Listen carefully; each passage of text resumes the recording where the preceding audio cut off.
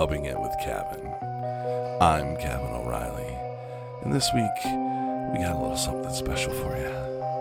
We're having a creepy, spooky Halloween episode. So instead of a normal interview, I will be reading some creepy short stories. So buckle up and enjoy the ride.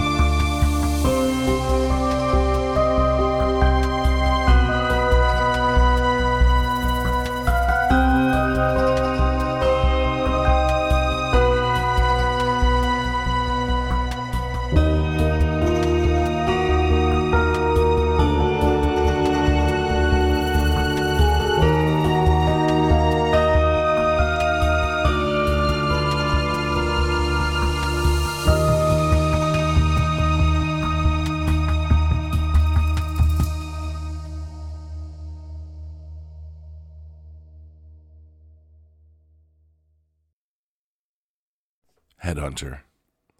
A family of 4, 2 young children and their parents, were traveling on the road when their car broke down. The parents went out to look for help and left the radio on for the kids in case they got bored. By nightfall, the parents still hadn't returned. Sat in the darkness, the children continued to listen to the radio and grew alarmed when they had heard that a dangerous killer was on the loose, having escaped from a prison nearby. The newsreader warned listeners to take extreme care when going about their business. Time passed and the children waited. The silence outside the car was absolute until suddenly they heard knocking on the car roof above them. Clank, clank, clank. The knocks grew louder and faster. Doof, doof, doof. Unable to bear it any longer, the children opened the car's doors and fled in terror. Only the eldest dared to turn to see the source of their fear. On top of the car was a large man who was bouncing 2 objects on top of the vehicle. The heads of the children's parents. The Madman Under the Bed. This is the story of a young girl from Mansalona called Sarah. As a child, Sarah was afraid of the dark and got a dog to keep her company. Subsequently, she slept peacefully, knowing the dog was under the bed. If she was afraid, she only had to reach out her hand, and her dog would start licking it until she fell asleep. Years went by like this, and Sarah grew up, and the dog became old. One night, on the radio, she heard that a dangerous murder was thought to be in the vicinity of Mansalona. With her dog at her side, Sarah was not afraid. She got into bed, stretched out her hand, and the dog, as was its wont, began to lick her. She slept soundly, and when she woke up, she was surprised that the dog was still licking. Looking under the bed, she screamed. The dog lay dead, and the tongue that was tirelessly licking her belonged to a man. The Graveyard Challenge. Several teenage girls went for a sleepover at a friend's house, taking advantage of the fact that the parents were away. When they turned out the lights, they started talking about an old man who had just been buried in the nearby cemetery. It was said that he had been buried alive and could be heard scratching at the coffin, trying to get out. One of the girls scoffed at the idea, so the others dared her to go visit the grave right there and then. As proof that she had actually gone, she was to drive a wooden stake into the earth of the grave. The girl left, and her friends lay waiting for her to return. But the hours went by, and their friend failed to materialize. They lay awake, increasingly terrified. Morning came, and the girl still had not appeared. So when the parents came back, they all went down to the cemetery. There they found the girl lying on the grave, dead. When she had bent down to drive the stake into the ground, she had caught the hem of her skirt. Struggling to get up, she thought the buried man had grabbed her. It was concluded that she died of fright. Have you been up to check the kids? A teenage girl was asked to babysit for a family that lived in a huge, luxurious house. It was her first evening on the job, and after she had put the children to bed upstairs, she sat down in front of the TV. But no sooner had she settled there than the phone rang. The caller was a man gasping and laughing menacingly. He asked, "Have you been up to check the children?" The babysitter hung up, convinced that her friends were playing a joke on her. But the man called again, and again he asked, "Have you been up to check the children?" Again she hung up, now frightened, but the man called a third time. This time he said, "I'm taking care of the kids. Now I'm coming for you." By now the babysitter was truly terrified. She called the police and reported the calls. The police told her to try to distract the man next time he phoned, to give them the time to trace the call. As expected, the man called back. The babysitter begged him to leave her alone, thus keeping him on the line longer. Eventually he hung up. Immediately the phone rang again. This time it was the police. "Leave the house fast. The calls are coming from upstairs." The bony hand. A 7-year-old girl was left with her grandmother in her small apartment while her parents went to the movies. Grandmother and granddaughter had dinner together and chatted for a while. At 10 o'clock, the grandmother picked up her sewing, and the little girl turned on the TV. They were sitting companionably together when the grandmother got a horrible thirst and asked her granddaughter to bring her a glass of water. "It's too dark," said the girl. "Don't be scared. Follow the corridor. There's a switch right next to the bathroom door." The girl got up and felt her way along the wall of the corridor, groping for the switch. As she reached the bathroom, she stopped and felt around, only to come in contact with a bony hand that tried to drag her into the bathroom. The girl managed to pull away and ran, screaming and crying, back to her grandmother. After the incident, the girl needed psychological treatment. What happened has never been established, though no one but the grandmother and the girl were in the apartment at the time. Come play with me. Some time ago, a friend of mine and I decided to do the Ouija board for the first time, something we had never dared to do before. We called 2 other friends to come and do it with us, as I had been told that it was more likely that something would happen if there were more people. We had a hard time convincing the other 2, but in the end, they agreed to come along. We got everything ready, and feeling a bit nervous, got started. During the sessions, one of the girls we had called to join us said, "This is nonsense. I'm out of here." We got a little scared and decided to leave it for another time. After a few days, the girl who had left called me, beside herself. She said that as she was passing a derelict house near her home on the way back from the local library, a little girl dressed in white had asked her to play with her. My friend told her that she couldn't, as she was in a hurry to get home, and immediately the girl began to cry tears of blood. My friend fled, and when she got home, she called me. At first, I thought she was pulling my leg, but something told me that was not the case. I began to think about the day we had done the Ouija board and how abrupt my friend had been when she had got up to leave. I didn't give it much more thought and went to bed. The next day, my friend called me because she was going to be home alone studying, and as she was scared, she had asked me to keep her company. I took a bus over to hers, and we settled down with our books. After a while, we heard a scratching noise behind us. We both looked up and were horrified to find that the girl she had described to me was sitting on my friend's bed, scratching the wall. We ran out of the room. When we got to the front door, I noticed that my friend was not there, but I was too terrified. I couldn't make myself wait for her. Shortly afterwards, the police called my house to tell me that my friend had died of an asthma attack. She had been found on the stairs of her house with a terrified expression on her face. For several months after that, I was in treatment. I am now recovering, but the other day a note appeared in my mailbox written in the little girl's hand that read, "Your friend died because she wouldn't play with me. I have a new doll." I think it's a joke since our story has become famous in our town, but on the other hand, I'm scared. I wonder, will she come for me? room for one more. A man named Joseph Blackwell came to Detroit on a business trip. He stayed at the large house some friends owned on the outskirts of the city. That night they had a pleasant evening chatting and reminiscing about the past. But when Blackwell went to bed, he began to toss and turn and was unable to sleep. At one point during the night, he heard a car pull into the driveway. He went to the window to see who might be arriving at such a late hour. In the moonlight, he saw a black hearse full of people. The driver looked up at him. When Blackwell saw his strange face, he shuddered. The driver called to him, "There's room for one more." He then waited a minute or two before driving off. In the morning, Blackwell told his friends what had happened. "Oh, you were dreaming," they said. "That must have been it," he replied. "But it didn't seem like a dream." After breakfast, he left for town and spent the day in the offices of one of the new high-rise buildings in the city. Late in the afternoon, he was ready to go back to the house and was waiting for the elevator to take him down to the ground floor. But when it stopped at his floor, it was very full. One of the people inside it looked at him and said, "There's room for one more." It was the driver of the hearse. No, thank you," Blackwell said. I'll wait for the next one." The doors closed and the elevator began to descend. Moments later, there was a terrible crash, and shouts and screams could be heard. The elevator had collapsed. All the people inside were killed. Rings on her fingers. Daisy Clark had been in a coma for over a month when the doctor declared her dead. She was buried on a cool summer day in a small cemetery about a mile from her home. "May she always rest in peace," her husband said. But that was not how it turned out.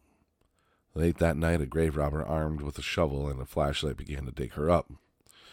As the earth was still loose, he quickly reached the coffin and opened it.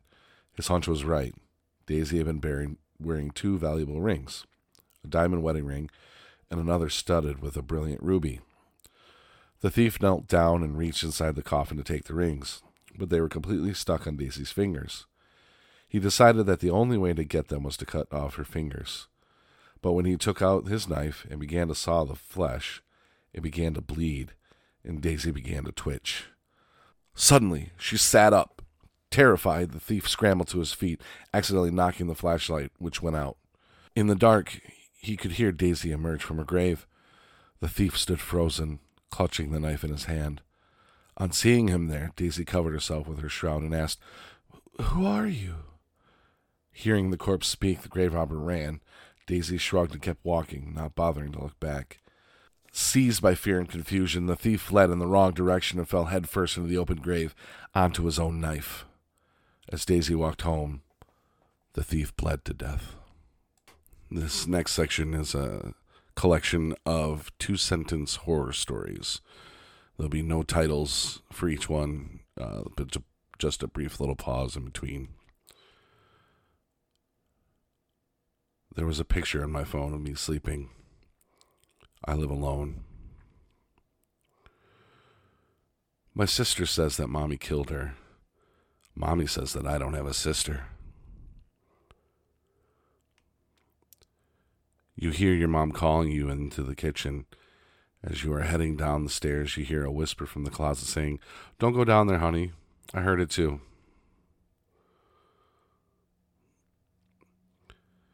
The last thing I saw was my alarm clock flashing 12:07 before she pushed her long, rotting nails through my chest, her other hand muffling my screams. I sat bolt upright, relieved it was only a dream, but as I saw my alarm clock read 12:06, I heard my closet door creak open. I can't move, breathe, speak, or hear, and it's so dark all the time. If I knew it would be this lonely, I would have been cremated instead. I awoke to the sound of the baby and monitor crackling with a voice comforting my firstborn child.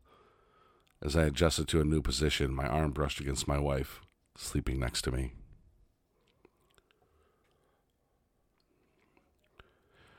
After struggling desperately to move any part of his paralytic body just to alert the doctors that he was unconscious before they made the first incision, he was relieved to see that one of the nurses had noticed his pupils dilating from the bright light. She leaned in close and, in a whisper that tickled his ears, said, "You think we don't know you're awake?" My daughter won't stop crying and screaming in the middle of the night. I visit her grave and ask her to stop, but it doesn't help. I wake up and everything feels wrong. It's too quiet outside. I look out the window and see everyone standing still, looking at my house. The doctors told the amputee he might experience a phantom limb from time to time. Nobody prepared him for the moments, though, when he felt cold fingers brush across his phantom hand. Growing up with cats and dogs, I got used to the sounds of scratching at my door while I slept. Now that I live alone, it is much more unsettling. Working the night shift alone tonight, there was a face in the cellar staring at the security camera. I woke up to hear knocking on glass. At first, I thought it was the window until I heard it come from the mirror again. After working a hard day, I came home to see my girlfriend cradling our child. I didn't know which was more frightening, seeing my dead girlfriend and stillborn child, or knowing that someone broke into my apartment to place them there.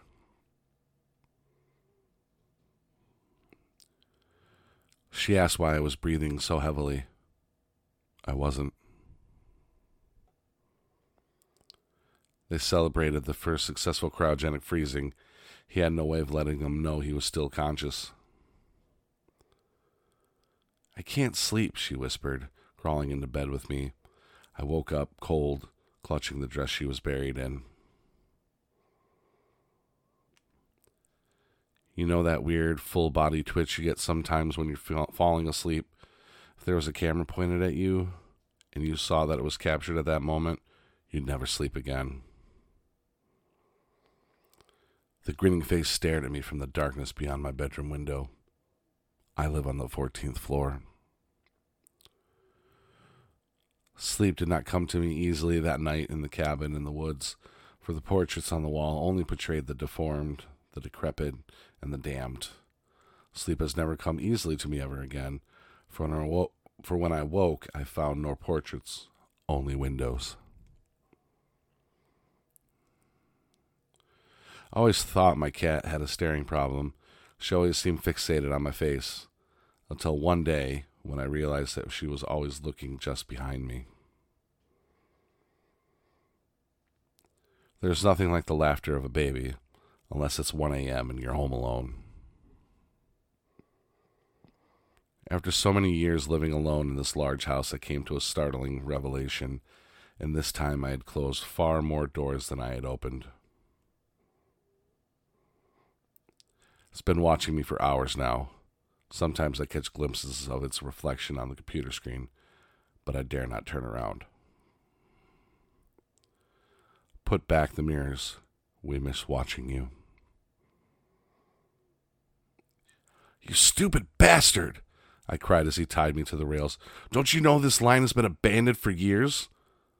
"Of course I know," he said. Walking away, "No one comes here at all." They delivered the mannequins in bubble wrap. From the main room, I begin to hear popping.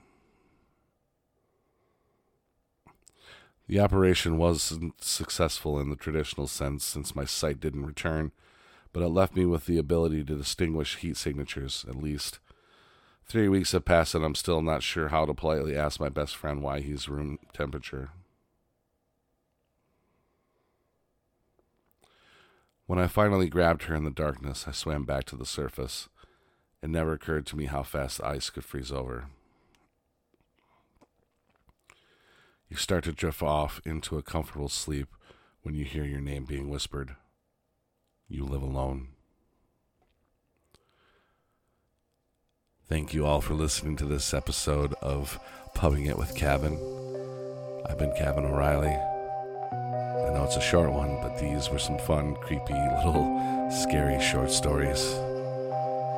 Join me next week when we go back to our normal programming. Oh, God. Ugh. I'm okay. Don't worry.